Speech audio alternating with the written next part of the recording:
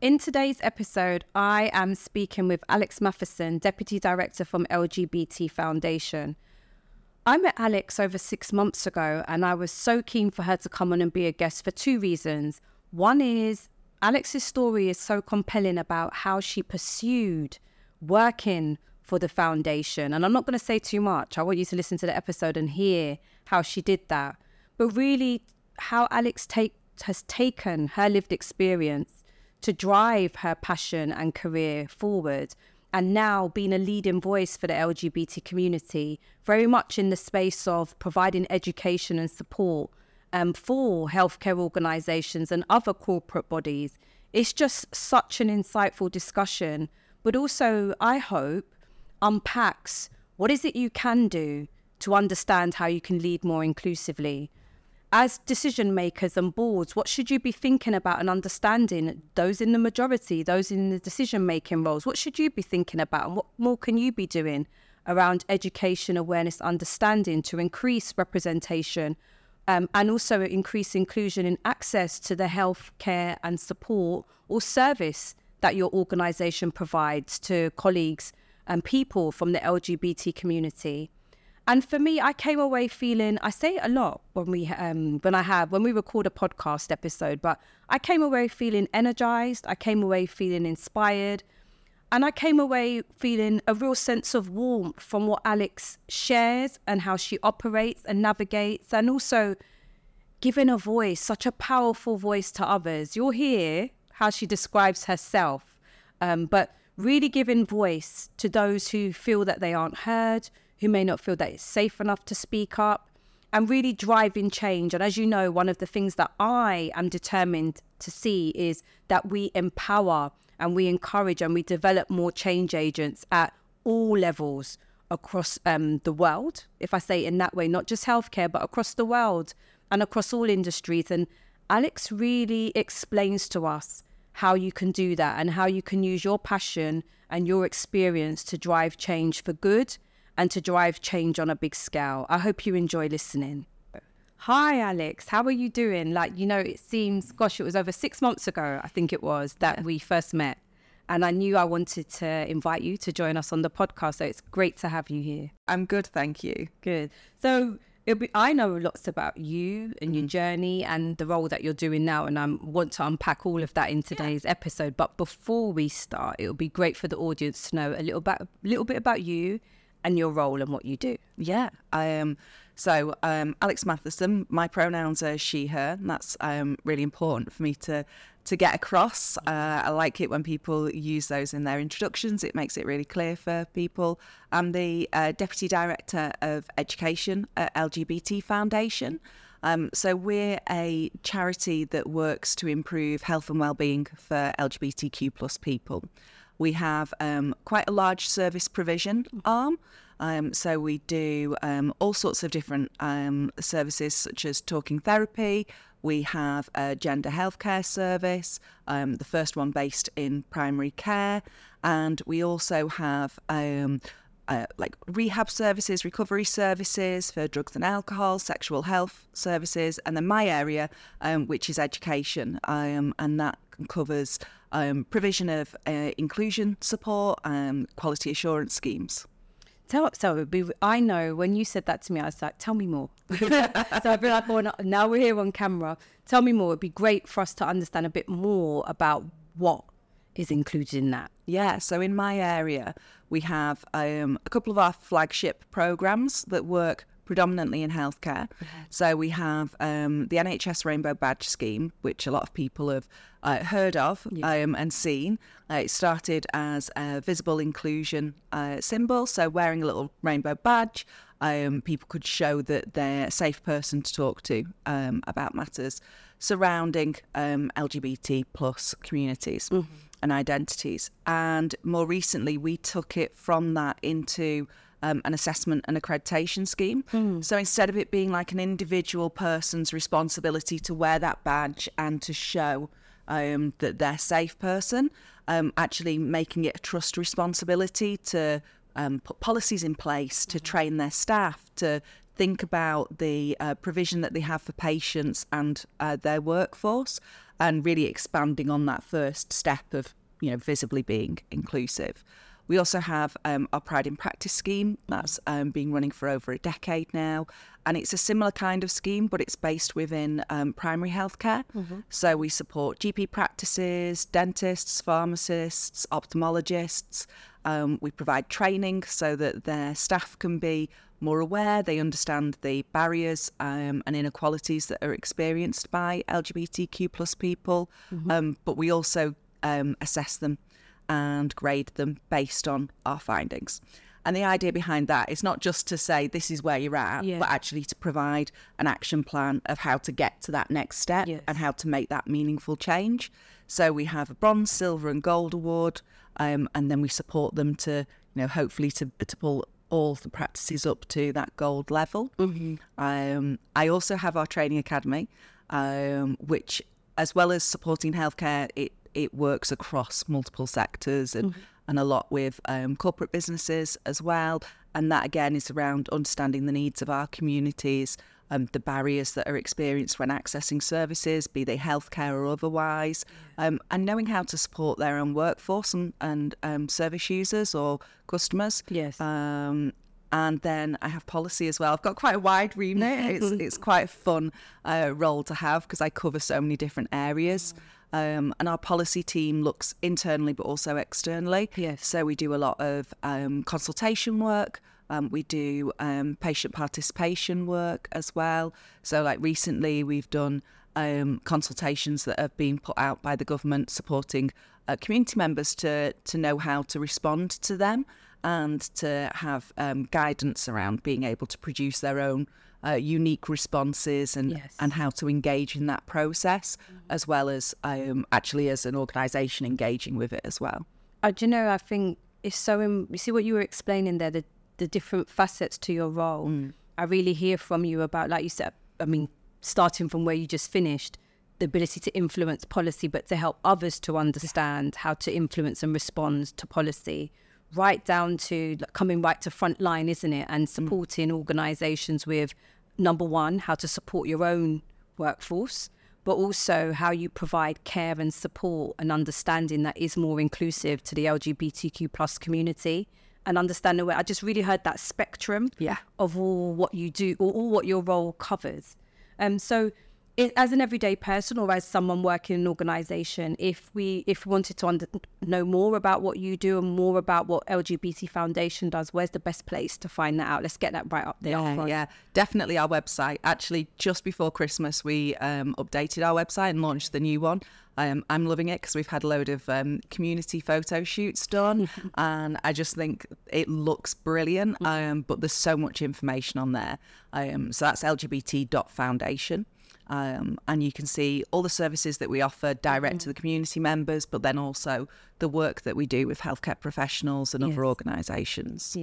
And that's why I was really, thank you, and we'll make sure we link that in the show notes. And it was, when we did meet, it was one of the reasons I was fascinated, number one, by, like I said, the breadth of what you and your organisation does, two, about your journey and story, which I'm coming on to, but three, I was like, I really want to help share and let people know that this is out there, because all too often I do hear organisations saying and people saying, we don't know what to do, or where can we get specialist support? There's lots of generalist support out there, but where can we get specialist support that we can really understand this better and have some support for how we maintain momentum, how we hold ourselves accountable? So I think that gold, silver and bronze element of accreditation is also important. It's not just the education. Yeah, I think for us, in both the NHS Rainbow Badge and the Pride in Practice work that we do, the most important part is what happens after the assessment.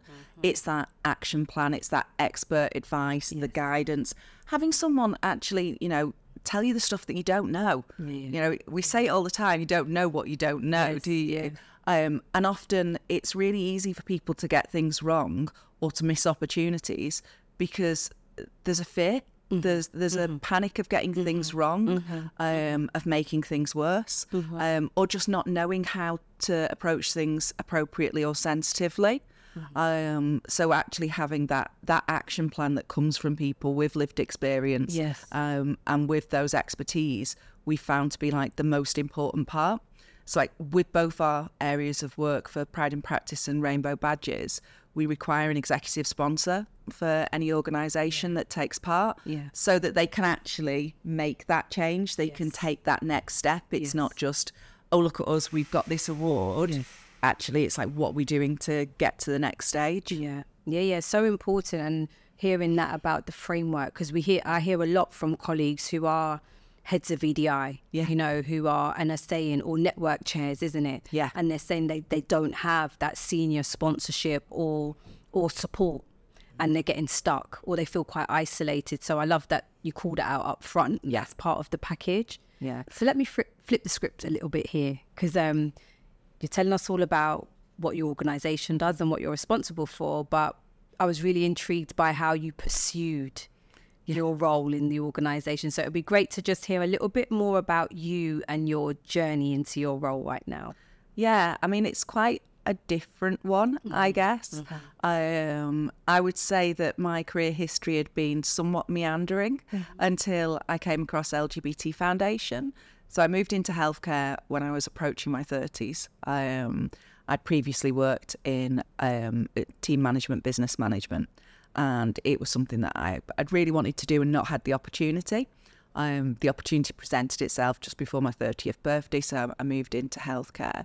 And I encountered some situations around like experiencing homophobia as a queer woman, and I encountered some health issues as well that kind of like led to me having to then ultimately take a step back from face-to-face care provision. And I ended up working in diabetic retinopathy, which I really enjoyed. And I got working in patient engagement and sort of experiencing and supporting people to attend that had previously repeatedly DNA'd and so hadn't attended their appointments. And it was there that we brought in Pride in Practice. So we were the first diabetic eye screening provider to go through Pride in Practice, and I loved it. I was like, this is amazing. You know, this scheme is so good. And it was so effective, and seeing it from that side, I really sort of bought into it. And at that point, I kind of was like, this is where I want to be. That's somewhere I want to, that's something I want to do. And I could see the value in it. So I basically started stalking the job page. There's no other way to describe it. It was like clicking refresh on the job page at LGBT Foundation and getting myself known. Did some volunteering there, made sure that I was being engaged and present. And then a role came up. And it ended up, being absolutely perfect. So I came in originally to look after the Rainbow Badge Scheme, the NHS Rainbow Badge programme, taking it from that symbol through to an accreditation award. And so that was kind of like my baby. And that was my start with the organisation. And I've been here, it'll be 3 years in March. And it's been like a fantastic journey. It's such an awesome place to work. And I think for me, it's been like personally really fulfilling to feel like some of the situations I encountered in my personal job history, I'm now actually able to challenge, and in ways that I didn't maybe feel like I had the power to do before when I was experiencing them. So it's quite nice for me to be able to make that positive change for others. I say it amazes me, but it's great to hear your passion and to see how that drove you. But touching on what you said there about some of the things that you experienced through your previous work and working environment, and when you wanted to access healthcare as a queer woman, and at that time, not feeling empowered or able to do something, and that's what connected to you seeing why you wanted. And I just love how you said, I was getting a job there. I was getting in there. Could you tell me a little bit more about that? And I, if you don't mind me teasing it out a bit more, because I know, and I know you know, we speak to many colleagues, don't we, who are underrepresented, particularly from the LGBTQ plus community, who feel like I can't be myself at work, or, I hide my sexuality. Now, it doesn't mean that you have to be open, but people who do want to be open but feel that they can't have experienced homophobia at work and don't know how to address it or haven't felt empowered to address it. So it'd be good to hear a little bit more from you about that, because I know there will be others listening who feel like that's happened to me. Yeah, absolutely. And it's something that I'm quite open about anyway, because I think as someone who works in this area now, people assume that, you know, oh, you've always felt confident and comfortable to handle these things. Yes. But, you know, there was certainly a time where I didn't. I was in a position at one point where, you know, I walked into a staff room and there was a conversation going on, and I was new in role, and I tried to join in with the conversation, like, oh, what's happening? And somebody famous had passed away who happened to be a gay man, and I was like, oh, what's happened? They said, you know, this person's passed away, and I was like, oh no, what happened? And you know, a senior professional turned around and went, oh, it'll be the gay. And I remember at the time being really shocked, like, what do you mean it'll be the gay? But I was a few days into working in this role, and I'm like, I don't know these people, and I didn't feel in a position where I could challenge it. And it's something that's always stuck with me, that I stayed silent and I just kind of like head down, carry on. But at the same time, I realised, well, I can't talk about my wife here. This isn't a safe place for me to be who I am. And I wish that was like the only experience that I had. It's definitely like the most overt that I've had. But, you know, many a time I've heard slurs being used as I got more confident and gobby. and like you get to a point where you're like, I can't sit quietly. I would challenge it more. And then sometimes, you know, I had colleagues who would find it fun to then deliberately say things because they knew I would challenge them. So it was never just one thing.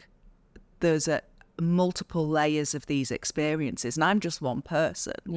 And it's like, I mean, I could have just gotten lucky, but I'm looking at the staff survey results across the NHS, and the statistics are telling me that I wasn't just one unlucky person. You know, now that we're measuring the experiences of LGBTQ plus staff, you can see that consistently they're having poorer experiences. They're experiencing more bullying, more harassment, and shockingly more physical violence. And that comes from within as well as from patients and their visitors. So all of that to say, I'm really conscious that it's not just me as one person who experienced it, but also sometimes you're not going to be in a position where it's safe to speak up and challenge it. And I was later able to get that opportunity to do that. And I guess that's why I felt so like passionate about doing it and being able to change things so less people will have to have those experiences. And I think, thank you for being so honest, because what you said there about it's not always safe to speak up, because we hear so much about speaking up, and absolutely it's the right thing to do. We talk about allyship, don't we? We talk about policies and procedures that you were just speaking about, organisations being accountable and holding people to account. Whilst that work is in progress, though, we, as you say, we know that there are colleagues who are experiencing those horrible situations that you just described, and absolutely when it isn't safe.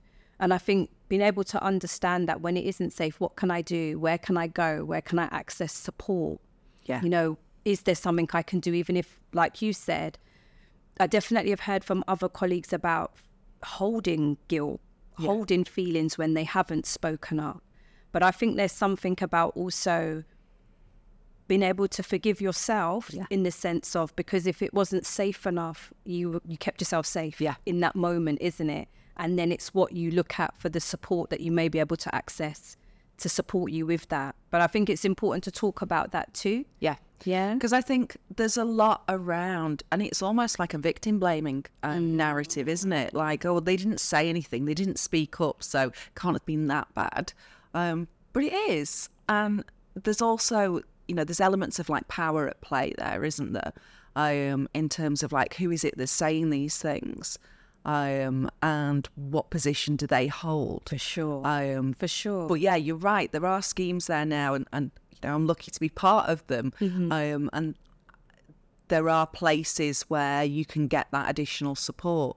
And it's been really wonderful for me to see so many trusts, especially, kind of engaging with the work that we do and wanting to not just tick a box and not just do that kind of like, oh, we need to cover this community. Yes. So let's stick a flag up. Actually, no, it's really great to have that symbol so people feel safe, but wanting to do the work and wanting to make change.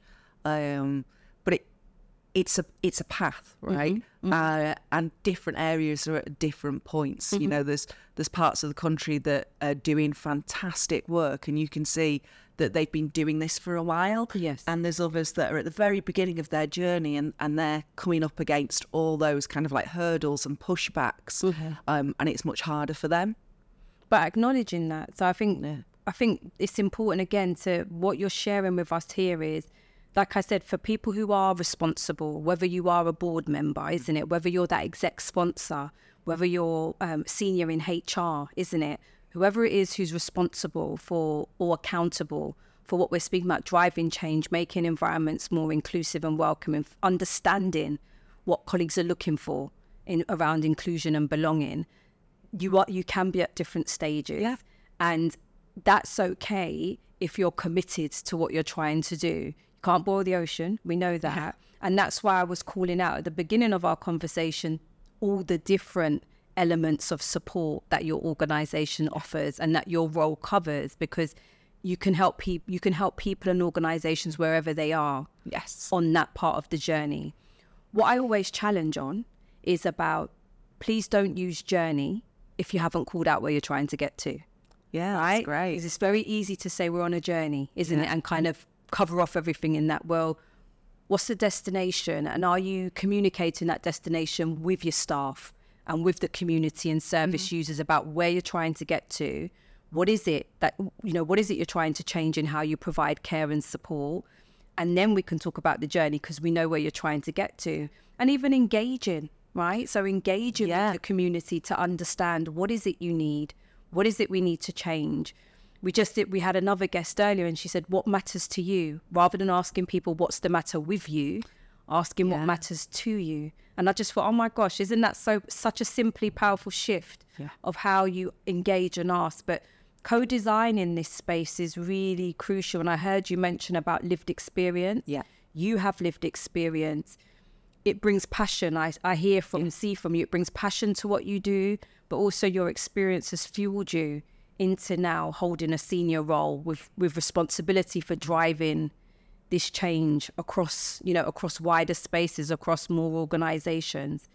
So let me ask you a question now.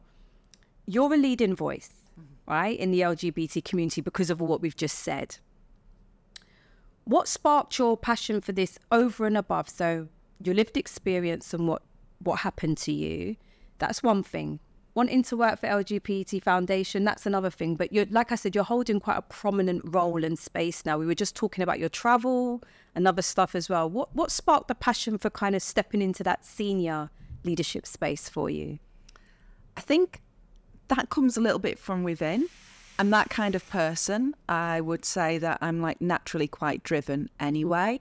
But wanting to make the biggest change that I can for the most amount of people, and having kids. I know it sounds a little bit twee, but I've got a 21-year-old and a 17-year-old, and being able to influence the environment that they're going to experience adulthood in, and thinking about the workplace for them, and potentially, who even knows, their children going forwards. And I think that was what drove me around healthcare originally, was that kind of like wanting to improve things for individuals. And then I got into patient engagement because I was like, well, I could improve things for more than just my patient group that I see.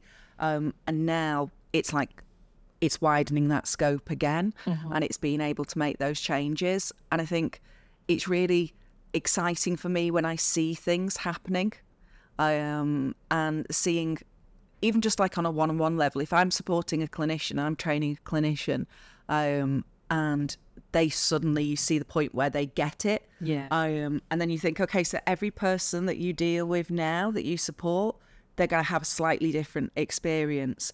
And so when we're doing work with trusts and you're working on like a trust-wide level, you can then like extrapolate the amount of people that you can be having a positive impact on. Yeah. And that for me is like the, why do you get up and get out of bed? Yeah. You know, why do you go to work? And it's like, that's the thing that I can do. I can change, you know, working within the healthcare structures, changing those experiences for people that are going through stuff that is scary, is painful, difficult, puts you in a vulnerable position. And if people end up having a more positive experience, the knock on from that isn't just that one experience. The ripple, the scale that you get from that. So staying on the topic of your leadership and being a leader, how would you describe your leadership style in 3 words? It's always interesting this when people give you like a specific number, and I'm like, I'm more of a ramble person. But I would say despite the ramble, I'm quite clear. I think it's really important that people know what you expect of them, and that they know, you know, what's their purpose, what are they needing to achieve in that moment. So I try and be quite clear and directive whilst giving a level of scope for autonomy. I'd say I'm quite supportive. That's really important to me. My best managers have been supportive of who I am. So kind of like replicating that in how I support my team is really important. And I think also adaptive. Like every member of my team, all wonderful people, all very different.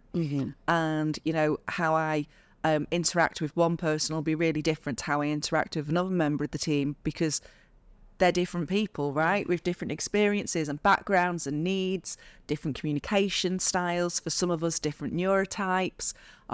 So I think having the ability as a leader to be able to adapt to the needs of your team and not just think about what do I need? And just, you know, that push out communication, but actually being able to think about, how does this person need me to direct them? Do they need direction? Actually, does this person want direction? Because some people need a lot more and it's a safety net for them. For others, that would feel like smothering. Yes. So tuning into that. As you said, being adaptable with that. Listening to what you shared there about your style and supportive. So if I pick up on that, if you were speaking to someone who's underrepresented, because you have intersectionality, you know, thinking about that could be quite challenging. But you're here and you're in a senior role. What would you say to someone who's underrepresented, coming up through the ranks, who wants to pursue a leadership role? What advice would you give to them? I think there's a real power in being present. So take opportunities and look for your cheerleaders.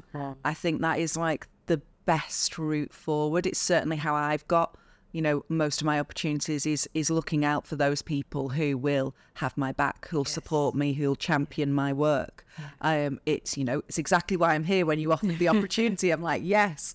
But doing that on a personal level, looking for the people that will bring you along and support you is the best way. And it gives you that network as well. So I think it's really important if you are somebody who's stepping into a space where perhaps people like you haven't been before in a work environment, and you're having that kind of like experience of being that first face and carrying all of that, because it comes with pressure and expected and unwanted, sometimes additional responsibilities. Having good allies, having that strong network will give you that support that you need. So like, look for those people. What you touched on there, so true, right? I really respect your honesty. That is one of our, being honest is one of our values that we stand by here. But really respect your honesty in what you're saying there about actually, yes, we want to see more representation at senior level, but the reality is you may be the only one. Flipping that round then, what would you want to say to senior decision makers? So to, you know, boards, existing boards, to chairs, to CEOs, what would you want to say to them about if you are trying to increase diversity in your boardroom and at senior level, and particularly seeing representation of senior leaders who are from the LGBT community, what would you be saying to them? What do they need to be thinking about in relation to that? I think it's around stepping outside from a tick box. So it's not just, we need to have an LGBTQ plus person here. It's making that change so the environment is appropriate, so that, you've done the work within that group to make sure that people are going to be, someone stepping in is going to be respected and treated appropriately. I am thinking about the limitations of experience that people in marginalised communities will have, and how do you then enable them to feel empowered to engage and to apply as well. And doing the work to reach out to the communities so that people do feel secure in that. It's that meaningful bit that's so important, because there's always going to have to be a first person. Yes. But it's what do you do so that as a board, as a group, or as a senior person within an organisation, you make that environment the right one as they're stepping in. Yes. And it's not passing that responsibility. Oh my goodness, such powerful advice that you've just offered there. Absolutely clear. You said you like to be clear. Absolutely clear, because I think all too often we speak from the side of those who are in the minority, isn't it? And those who are underrepresented. We're almost hearing now that, development programs and support are needed. So I'm not disputing that, but are over-indexed. And we're not working with, like, some of the work you do to educate and support those in the majority. Yeah. Those holding voice. So really. So that, Liam, that's our highlight clip. I'm saying it live on this episode. That is our highlight clip there, because really powerful advice. Coming at this from asked you about someone who's aspiring to get into senior leadership, asked you from the decision maker's perspective. Can I ask you the question now? So from a service user and employee perspective, let's think about healthcare in its broadest terms. What would you what do you think should be prioritized so that healthcare is more inclusive? What are the sort of 2 or 3 key things you'd say should be prioritized there? I think the biggest thing is education as a whole. I think, first of all, taking healthcare as an overarching umbrella there, stopping the tranching of we're doing this one piece for employees, we're doing this one piece for patients, and actually seeing the value of work that's twofold, because if you are working on an educational basis and you're improving the competency and confidence that your workforce has around supporting LGBTQ plus people, what's that, knock on for your staff? Because actually, if you're doing the educational work and you're doing the groundwork, essentially, to understand what are the health inequalities, what are the barriers experienced, then you start to understand more about the experiences of your workforce as well. And you're teaching them that respect is important. And it sounds really simple, but again, coming back to those staff survey results, it's clearly missing, and we know that it's missing in clinical education. We know that it's missing in nursing education. I do a lot of work supporting universities and med schools around, add-ons to the curriculum, to think outside the stereotypes. So, when you're thinking about medical education for aspiring doctors, it's not just a case study that is a gay man with AIDS, for example, or HIV positive. It's thinking about the additionals and just the general stuff.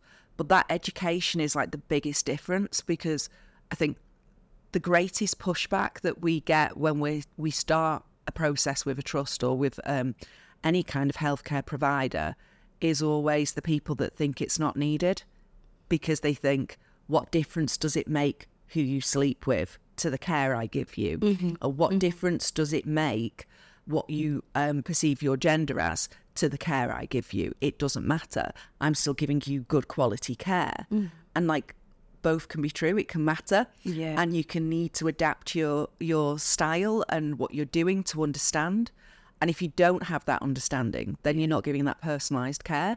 But that's not saying you're a bad nurse or a bad GP or a bad consultant. It's just saying that you don't understand the specific needs and inequalities that person's gone through. And having that knowledge really opens it up to you. and engaging with communities to understand. You know, one of the things that I was really surprised by, and I talk about it a lot because it's a really clear statistic that really helps people understand, is 33% of lesbian, gay and bisexual women have at some point been told by a healthcare professional that they don't need a smear because they sleep with women. And that's a third of my communities that have been told they don't need this test. That is actually a population-wide screening provision that's there because it's needed. And they will be getting their letters through every 3 years saying, you know, you need a smear.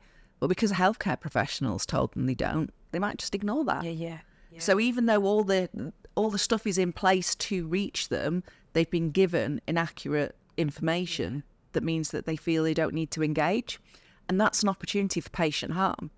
And if you're just coming into, you know, this conversation with a patient not knowing that and not having an awareness that that's something that's happened to, you know, a third of queer women, like, how are you tackling that if you just don't know? Comes back to what you said before, you don't know what you don't know. And that's not insulting anyone's intelligence. You're just saying if it's not on your radar, it's not your experience. Yeah, it's not something you're thinking about. And that's just one area of healthcare. And in every area that we look at where we've measured it, where there's evidence that has said what is the experience for LGBTQ plus people compared to cisgender or heterosexual people, there is a worse experience. So actually, it does matter who you sleep with. It's not that you're going to offend your nurse or your GP or your consultant by who you sleep with, but actually, you know, you might present later for healthcare because of your identity. You might be more reticent about the information that you share. You might have high risk factors. You're more likely to smoke, for example, which can lead to additional risks. All of that changes your profile as a patient, and as someone who's supporting that patient, it changes the experience for that patient. So there's so much that simple act of education and understanding and reaching out to the community and learning about those differences can overcome. I know you asked for a couple, but I think like education is just so overarching. It underpins it. And I think, thank you for unpacking it, because like I asked her, but actually what you've explained is how it underpins everything, but also what you were saying there.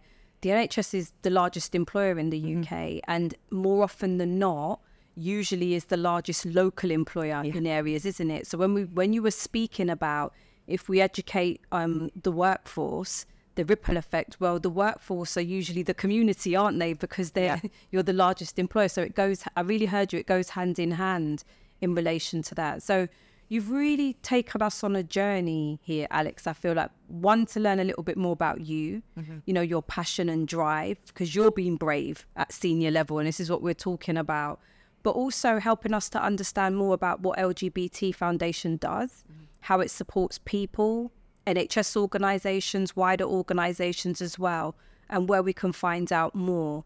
My very last question for you, though, is because you are busy, you are driving a lot, and you're holding a lot of responsibility, both like what you were sharing about being that role model for your community as well as driving what the foundation is doing. What do you do for yourself to get balance and keep balance and well-being? I'm quite crafty. So for me, I know we talked about it a little bit before, like, you know, that time not on a screen, because so much of my day is spent either on my phone, on my laptop, in meetings, especially over Zoom and Teams and stuff. Actually having downtime off screen is really important.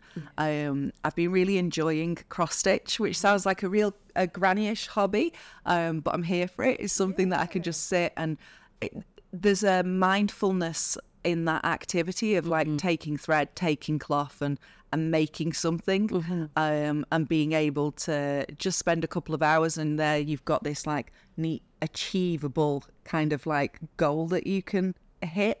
I hear that. When you're dealing with quite big concepts, that's quite nice to have that little something that you're like, oh, I've just done that. Yeah. So I do that a lot, and then I've got my dogs. I've got my family, and they're, you know, super important. Spending time with them and playing with them is something that allows me to just relax. I think we ask the question all the time because, as I say, here it's about being honest and it's about being real. And I think life is busier than ever. Life as a leader, as a senior leader, it can be really challenging. Life as a leader when you're underrepresented and you're driving that change and that scale that you described so clearly today is ever more challenging.